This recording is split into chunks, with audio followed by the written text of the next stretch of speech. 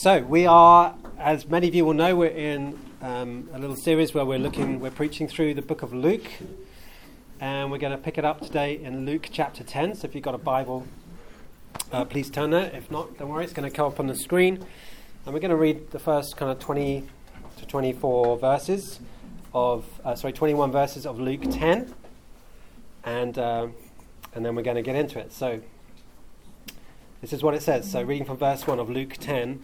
After this, the Lord appointed 72 others and sent them 2 by 2 ahead of him to every town and place where he was about to go. And he told them, "The harvest is plentiful, but the workers are few. Ask the Lord of the harvest, therefore, to send out workers into his harvest field. Go, I am sending you out like lambs among wolves.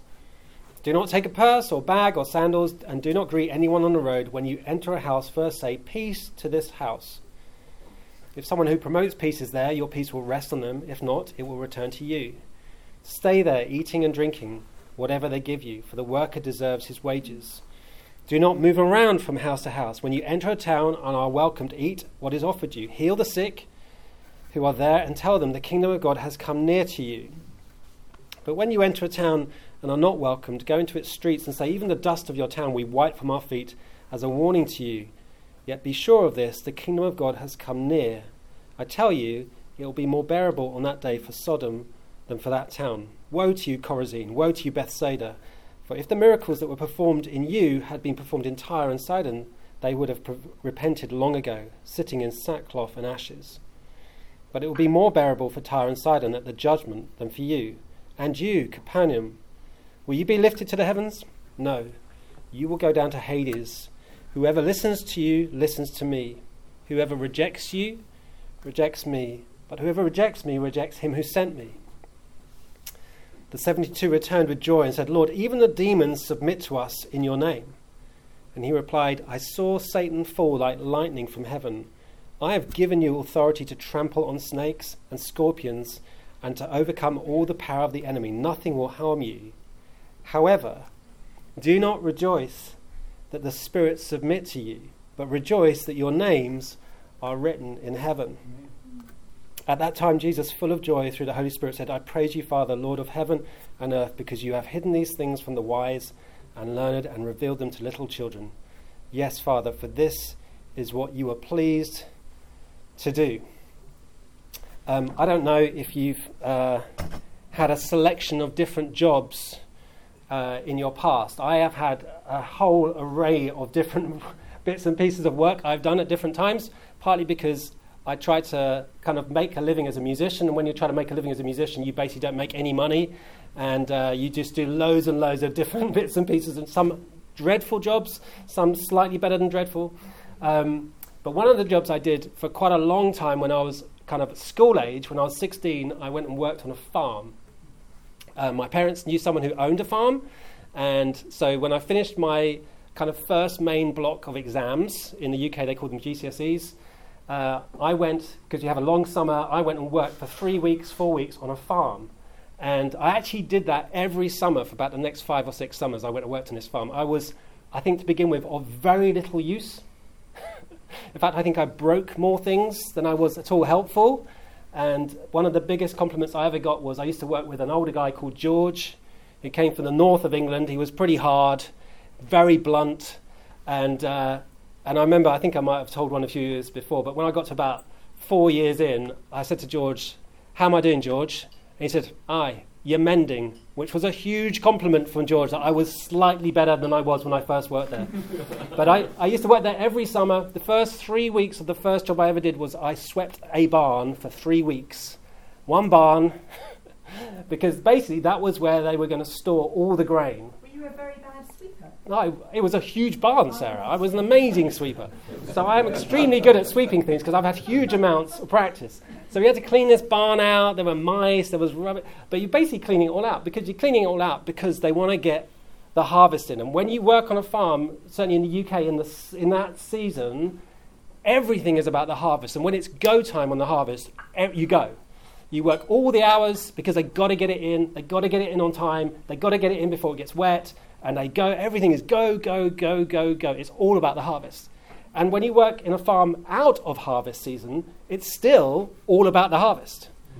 They plough, they disc, they sow, they fertilize, all about the harvest. Everything. So whatever you're doing, you always have, if you like, an eye on the harvest. And Jesus, if you like, in this passage is opening up the issue of a harvest, and is opening up the issue of what are we called to do. Now, the first 9 chapters of Luke, if you were to summarize it, is partly about the kingdom coming and partly about who Jesus is. This next section from about middle of Luke 9 onwards starts to be more about who we're called to be and what we're called to do. And Varley opened this up last week where he talked about this issue of discipleship. There's this sense in which to be a Christian is to be a follower. You have to leave and follow. Basically, Jesus keeps saying to people, leave everything, follow me, right? And obviously, many of you will know, particularly in the Western church, I don't know if it's true all around the world, but particularly in the Western church, there's been a huge watering down of what it really means to be a Christian. Like a watering down to, hey, basically it's a ticket to heaven. And it's like, no, Jesus is like, you've got to leave everything. You have to repent. You have to turn away. You have to effectively make me Lord of your life and stop being Lord of your own life. Yeah? Actually, Jesus says you've got to die. That's why baptism is so important, because it is symbolically dying in the water and being raised. So you have to die to your old life. You have to leave it. You have to stop being Lord and go, I'm going to make you Lord. I'm going to follow you. And you're kind of either in or you're not, is really how Jesus frames it. And that's why throughout the Gospels, throughout the Sermon on the Mount, all those moments, Jesus keeps going, there's only really 2 choices. You're either this or you're not. You're that. Are you in or you're not? And so he's saying you've got to follow and leave. But here in Luke 10, now he goes, part of following is also being sent. I'm going to send you. And actually, Jesus actually starts this in the chapter before, because if you know Luke 9, you'll know in Luke 9 he sends 12. Yeah? So he gathers 12, and this is what he says to the 12. When Jesus had called the 12 together, he gave them power and authority to drive out all demons, to cure diseases, and he sent them to proclaim the kingdom of God and to heal the sick. Okay, so something of what we've heard today is this sense of the kingdom coming in Helen's body. It's amazing. But this is what we're reading about. He says, I sent you out to proclaim the kingdom of God and to heal the sick. He told them, take nothing for the journey. No staff, no bag, no bread, no money, no shirt. Great. Okay. Whatever house you enter, stay there until you leave that town. If people do not welcome you, leave that town, shake the dust off your feet as a testimony against them. So they set out, went from village to village, proclaiming the good news and healing people everywhere. And in Luke 10, 1 chapter later, Luke records Jesus does the same thing again, this time with 72. Now, there's a relevance to the number 12 because of the 12 tribes of Israel. There's a relevance to the number 72. And actually the manuscripts, some say 70, some say 72. There's a bit of a debate amongst scholars as to what that number is. Either number is relevant. 72 they reckon is relevant because in Genesis 10, the number of the nations counted in Genesis 10 is 72. So it appears to be that Luke is saying, look, there's a relevant. Jesus is now not just sending out 12, Israel's number, now sending out a number that represents the whole nations of the earth. So what does that say? It says that the mission is about everyone and everywhere, not just the people of Israel anymore. And you know this as you read through the New Testament. It's not just Israel, it's the Gentiles, it's the whole world. It's for everyone. And so to the 72 in Luke 10, Jesus says these words, which we've just read. The harvest is plentiful, but the workers are few. Ask the Lord of the harvest, therefore, to send out workers into the harvest field. Go. It's like, go, exclamation mark. I am sending you out, this is encouraging, like wolves, like lambs amongst wolves. Do not take a purse or a bag or sandals. Do not greet anyone on the road. When you enter a house, first say peace to this house. If someone who promotes peace is there, your peace will rest on them. If not, it will return to you. Stay there, eating and drinking whatever they give you, for the worker deserves his wages. Do not move around from house to house. When you enter a town and are welcome to eat what is offered to you, heal the sick who are there and tell them the kingdom of God has come near to you. But when you enter a town and you are not welcomed, go into the streets and say, even the dust of your town we wipe from our feet as a warning to you. Yet be sure of this, the kingdom of God has come near. So the words in Luke 10 are a little different from the words in Luke 9. But effectively, Jesus says the same thing to 72 that he says to 12. And we know that because they heal people. We see that demons submit to them. Jesus sends them out. Although it explicitly doesn't say the same words, we can see, as you read back retrospectively, that he gives them the same mandate. He gives them the same authority. He says, go and speak on my behalf. If they receive you, they receive me. It's the same thing. And Jesus is saying, part of being a Christian, part of being a follower, is being a messenger, is being a herald. You are a Christian, and as a Christian, you are sent now to declare and bring freedom to those who are enslaved and held captive. You are sent to bring healing to all kinds of brokenness, all kinds of emotional, spiritual, physical brokenness, and you carry the message of the kingdom. So in a sense, what you see in Luke is we're called to know Jesus and come to him, be with him, receive from him. Yeah, it's one of the things we've done this morning. In one sense, we've come together. In one sense, we're receiving. We want to receive from him. We're not just doing church. We want to receive from him. We want to hear his voice. But also, the other side of being a Christian is we're called to go. You're sent people. We are sent people. So one of the reasons we are here in Rotterdam together, one of the reasons that we're planting this church together, partly is to create a community of faith where we come together and we receive from him. We support one another, we do life together, we encourage and support and strengthen one another, we do community together. All those things are super important. You can't, I think, effectively be a full-on Christian without being in a community of faith. I know the Western church is trying to disconnect those things, but in reality, biblically, it doesn't make any sense. Okay, you might survive, but you can't really make it. You don't grow or flourish in the way you could if you're part of a community of faith. But it's not just about that. We are in Rotterdam because God is going, no, I'm sending you. You've been drawn near to me, and I'm now sending you out. Jesus says, go. It's like, go. You can imagine it's like at a starting line, it's like, go. And it's like, no, I like us being together. No, go. That's what it's about. It's drawing in and going out. That's who you are. That's who we are. That's why we're in the room. Now, some of us prefer one thing or the other. Okay, I lean into let's come together, let's receive. I'm better at that personally. Okay, but Jesus says to me, "No, you're called to go. You carry something of the message of the kingdom." Yeah, it's interesting. I'm often reminded in Acts 18, Paul is in Corinth, and he's having a bit of a hard time again. I don't think being an apostle is not always that great. And he's having a really hard time, and he prays, and God gives him a vision. He says to him, stay in the city, because I have many people in the city. In other words, there are people that I have lined up for you ready in this city. You are to stay in the city. Why are we here? Why are we planting a church? Why? Because I think he has many people in the city. That's why we're here. Yes, we're here to build a community of faith in which they can connect to and gather and grow and get healed and released and find freedom, and we can flourish and grow together. Absolutely. And those of us who maybe here in our Christian walk can maybe grow a little bit further and change, right? But it's not just that, and it can never just be that. It has to be, you've got to go. So Jesus calls them to him, and he says, now go.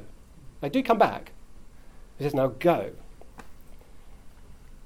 That's why he says, doesn't he? That's why he says to the disciples, freely you have received, now freely give. Right? You're called to be a conduit, not like in the UK, not a cul-de-sac where all the blessing kind of just stops.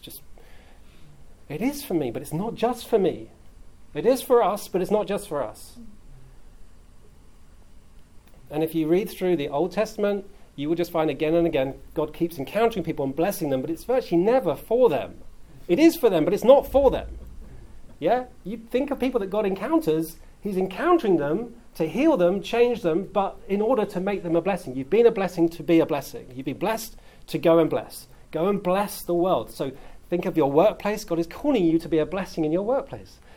We spend so little time together and virtually all our time out in the world, right? Because he's called you and me to go and be a blessing in the world. So it's incredibly challenging stuff. And this is what Jesus says in Luke 10 to his disciples about going. He says this: the harvest is plentiful, but the workers are few. Now we read that kind of go, if you've been in church for a while, you'll be familiar with that. Okay, yeah. I wonder what we really think about that. Because Jesus goes, the harvest is plentiful, the workers are few. I mean, the truth is, often, myself included, we kind of live with the narrative, the harvest is small and the workers are very few. Right? The harvest is small, meager. Yeah, it's been a bad year for the harvest, and the workers are very few. But Jesus goes, Jesus goes, no, you're not right. I'm learning Dutch right now, and occasionally they tell me if I'm right or wrong. Okay, is it fout? Fout. Yeah, I hear that occasionally. Fout. Okay, fout. No. Jesus goes, no, the harvest is plentiful, and it's ready. i.e. it's ready to go. And when I worked on a farm, it's like, go, get out, go now, go, work, go. It's ready. But I think we live in the narrative, oh, no, it's not ready, and it's very small. Now, that's not to say it's easy, okay, and we'll get onto that in a moment, because Jesus has those words where he goes, I'm sending you out like lambs amongst wolves. But he goes, no, it's plentiful. So rather than thinking, who is ever going to want to hear what I have to say? Or who is ever going to want to respond to my invite? Well, I would invite them, but... Or who's ever going to want to hear... Rather than thinking that or believing that, Jesus is going, I want you to believe something different, and I want you to believe, actually, I have many people in the city. Because Jesus says, the harvest is plentiful. Now we kind of go, well, does Jesus really know what he's talking about? I don't think he's ever really been to my office. Right? I'm not sure he's ever... Really? Did he ever? I mean, does he? Yeah, okay, nice. It reads well, okay, but does he really know? And Jesus goes, well, let me tell you who I am. He goes, I'm the Lord of the harvest. That's my name. I mean, okay. I mean, if you introduce yourself to, hey, what's your name? I'm the Lord of the harvest. They go, okay. He's in charge. What are you in charge of? I'm in charge of the whole harvest. What does that mean? I think it means he's in charge of the whole harvest. So we can choose to disagree, but really what we're doing is we're deciding, Jesus, I'm not sure you really know what you're saying. And I'm going to believe something different. And the narrative I'm going to believe is, you don't really know. You don't really know. And he goes, no, I really do know, because I'm the Lord of the harvest. I really do know, and I want you to believe something different. That's why I'm sending you. I'm not sending you because there's nothing out there. I'm sending you because I've got people lined up for you in the city that you need to meet and you need to share your story with. Now, he says, I'm the Lord of the harvest and I'm sending workers. What does that mean? It means, basically, it's not all dependent on you or me. It's not how clever we are, how articulate we are. It's not about whether we get all our words right. It's really not. It's about being available. It's about being active and going and being available and then going, you're the Lord of the harvest. Okay? I've got to be available. He's the one who has to save people, not me. I don't convict people of their sins. I don't speak to their heart. I'm just, he goes, no, you're a worker. You need to get out in the field. Go. But I'm the Lord of the harvest. It's very challenging stuff. 1 Peter 3 says this, in your hearts revere Christ as Lord. In your hearts. So he's the Lord. So and then it says, always be prepared to give an answer to everyone who asks you to give the reason for the hope that you have. But do this with gentleness and respect. So we don't have to be in people's faces, okay? In fact, I would say that is generally extremely unhelpful, to be aggressive about it. It's about being winsome and kind, but it's also about being open and ready and real.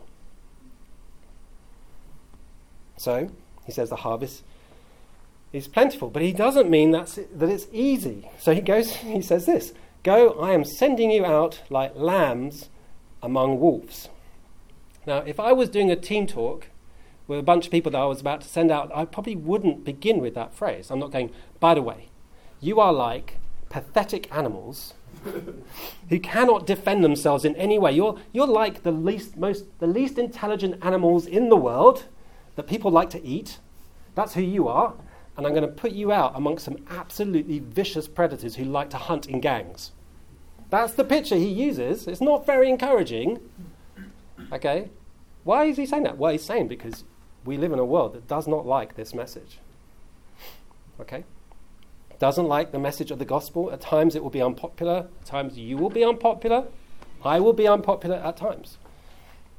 Because we live in a context, particularly in the West, again, and I know not everybody of us has grown up in the West, but I would say in the secular West, we live in this kind of weird context where we have this thing where we go, it's okay for you to believe that.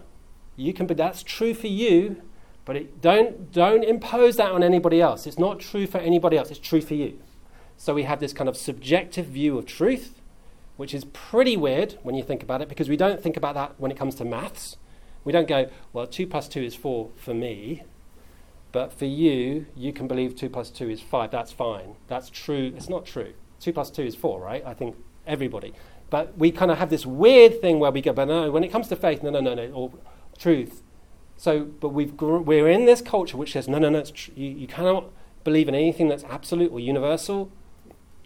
And so it's fine for you to believe that, but please don't tell people, please don't impose that, please don't say other people should believe that. Which cuts right against the heart of the gospel, because the gospel, Jesus says, is good news for everybody, right? Good news for everybody. It's like, it's restoration, it's healing for the sick and the broken, it's freedom for people who are enslaved, it's hope for people who feel hopeless, it's a coming home for people who felt destitute and deprived and marginalized. It's good news for everyone. That's why when Jesus is born, the way they announce it is they're going to put angels in the sky, not just one, but an entire choir of them who decide we're going to just sing about it. It's such good news. So we're going to announce this incredible news for the whole world, but you can't share it with anybody, right? It just cuts right against the heart of what the gospel is, because the gospel is good news for everyone. I heard one preacher say, it's like discovering the cure for cancer, but deciding that you're not going to tell anyone about it. I'm just going to keep it to myself because, it's true for us, but we're not going to. Now, that doesn't mean, again, that we are to be kind of harsh or in people's faces or aggressive, but it means we're to be real about hope and faith. But here's the thing, I would say. So that's why one of the reasons, not the only reason, why it's hard, why it feels like we are amongst, at times, wolves and a society that is aggressive towards the gospel. But it also means if we are to share it, we have to really believe it's true. Right? We have to believe it's good news. In other words, we have to have experienced that good news and to be going on experiencing that good news in our own hearts. Right? Because if we're not experiencing something of the restoration and the healing of Jesus' kingdom in our own hearts, we're going to really struggle to share it in a world which is seemingly aggressive towards the gospel. But if you are experiencing it, okay, if you're carrying it, it's going to come out. In other words, primarily we need to be the message as much as be the messengers. It needs to come out of who we are. Evangelism is something we do, but fundamentally it's people we are. We're called to be missional people because we're carrying something of the hope of Jesus in our hearts because we've experienced it. So you can present it because you can go, it's very real. I've experienced this. It's true for me. I don't want to live my life trying to be Lord of my own life. Sad news. I don't know if you saw the news this morning. Obviously, I've never met this, but if you ever watched the kind of comedy Friends, Matthew Perry, they found died overnight. I mean, it's just a tragic story. And again, it's a story of someone who had everything and yet was desperately addicted and sad. I mean, it's just tragic. But it stands for an entire generation of people who have more than we've ever had in history and yet often are struggling more than we've ever had more than ever in history. Because those things are never delivered to give our souls what we most need. So we need to keep responding to Jesus and keep receiving from him. Now, I want you to notice this. Jesus also says to the 12 and to the 72, don't take these things with you. Don't take money, don't take stuff, don't take clothes. I'm like, okay, enough of the don't take stuff, okay? In other words, Jesus is saying, travel light. He says it to the 12, and then he says it to the 72, and I'm like, what is that about? Like, why do we have to, why take no money? What is that? Because I don't think Jesus is saying, this is how you do life as a Christian in Rotterdam. He's not saying, hand in your wallets, okay, you're only allowed to have one set of clothes, no money, no food, out you go, okay? I don't think he's saying live by faith in that sense. I'm not saying, I know of people that occasionally God have said, give all your money away. I know that, I've heard of those stories, right? So I'm not saying God doesn't speak occasionally to people in that way, but I don't think he's saying this is how you are always to live. I think what he's saying is, for you to be my messengers, you need to live a life where you trust me for what you need.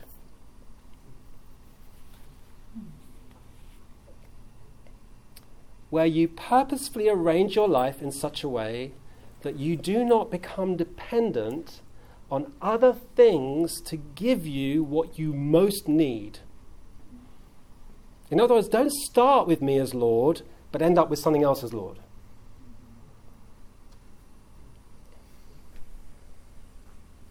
So don't take extra food, don't take extra clothes, don't take extra shoes, all that stuff, I think is primarily about don't shape your life in such a way that actually those things become Lord of your life. We start to look for money, like we said before, it's not wrong having money, it's not wrong having a great career, it's not wrong earning good money.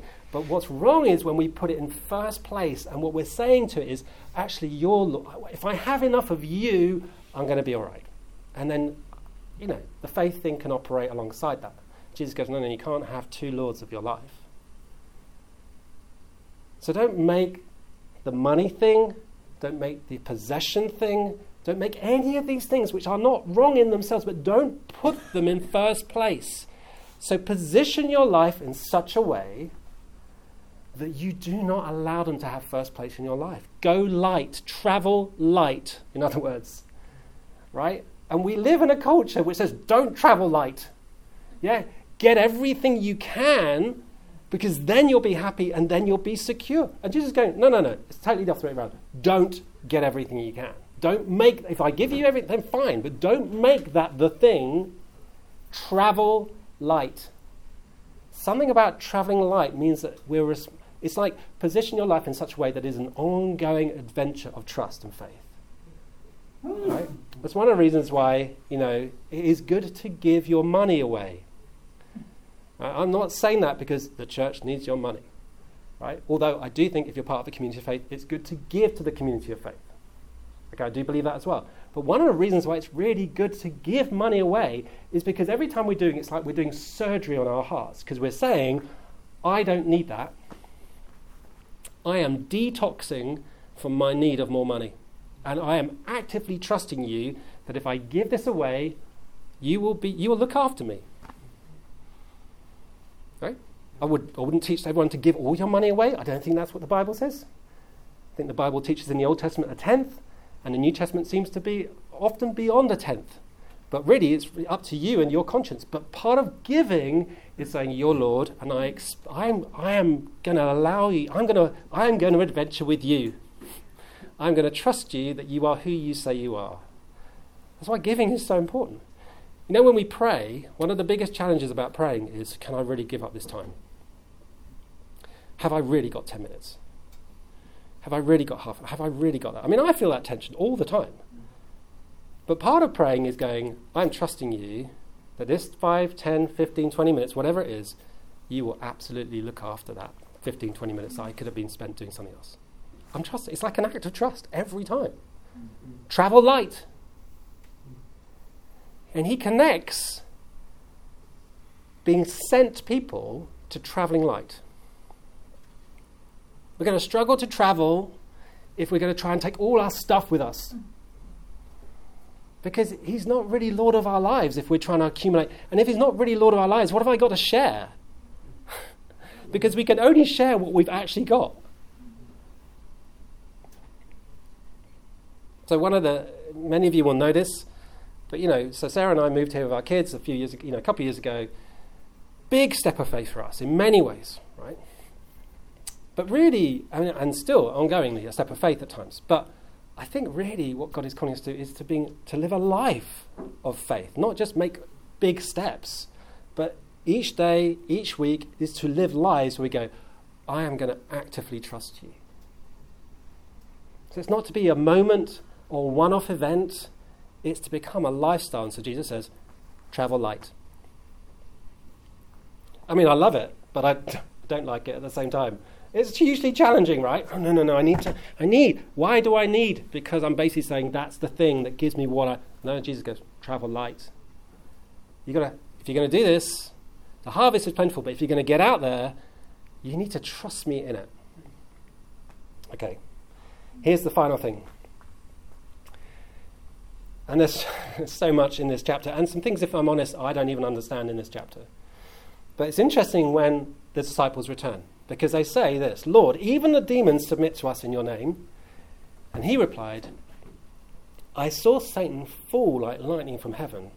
I have given you authority to trample on snakes and scorpions and to overcome all the power of the enemy. Nothing will harm you. So he's like, yeah, I see something of damage to evil in the world when you were there. But then he says this, however, do not rejoice that the spirits submit to you, but rejoice that your names are written in heaven. Now, in one sense, that feels like a weird statement because Jesus has sent them out to do these things, and they come back and go, we've done them, it's great. And he goes, no, well, yeah, it is great, but you sent us out, right? What is he saying? I don't think Jesus is saying that you shouldn't be glad when people get free, when there's people who are broken find healing, when people who are far away from God come home to him.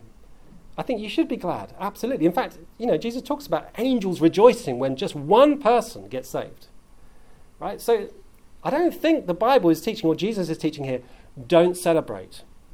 Don't celebrate if someone gets healed. That's not what he's saying. What he's saying, I think, is don't make ministry an idol either. Travel light, so don't make money, don't make things, don't make profile, any of those things the main thing in your life. Keep me the Lord. I'm the Lord of the harvest. Keep me as Lord of your life. And don't even make ministry an idol. I have to see breakthrough. I mean, it's a particular challenge for people who do what I do or Sarah does or other people who do stuff. Because ministry easily becomes the idol. I've got to have breakthrough. We've got to see numbers. We've got to see. And it's like, no. It's great when that happens, but don't make that Lord. And you see it in their response, right? Because what they say is, even the demons submit to us in your name. So they don't actually talk about the people got free. People got free. Right? What they say is there was power and the demons submitted to us. In other words, it became about power and became about them. Right? And Jesus is going, that is not what this is about. It's not about power and it's not about you. It is about people and it's about him. And it's so easy. So easy. It's so easy for someone like me. It's so easy for us to slip into, because we look to ministry or breakthrough as a way again of somehow meeting the deficient needs in our own hearts. If I just have a few more, I'll be somebody. Yeah? In church circles, church leaders, it's about how big is your church? Okay, I've been around long enough to know that's the story. That's the question that comes: how big is your? How many people do you have? Oh. And it's like, we're not playing that game. We're not playing that game. It's great when there's lots of people, but it's not the thing. It's not about prestige. It's not about platform. It's not about profile. It's not about being known. Jesus goes, it's about people getting free, and it's about his kingdom breaking in. And Jesus goes, that's the thing. Amen. It's incredibly challenging, but very releasing at the same time. Jesus is about people. He's about healing, serving, reaching people. He's not about position and power and profile and platform and prestige. So we're going to try and do our best together to be a community that loves people, loves Jesus, wants to feel freedom and healing and restoration. And it's not about a platform. It's not about a name. It's not about prestige. It's not about profile. It's about serving a city and seeing people get free, because Jesus says, the harvest is plentiful, now go. So I'd love us just to have a moment to respond. So if you'd be happy to, can you, yes, would you like to share something? Yes, is it okay if I give a little testimony about this sending out to the harvest? Yeah, please do.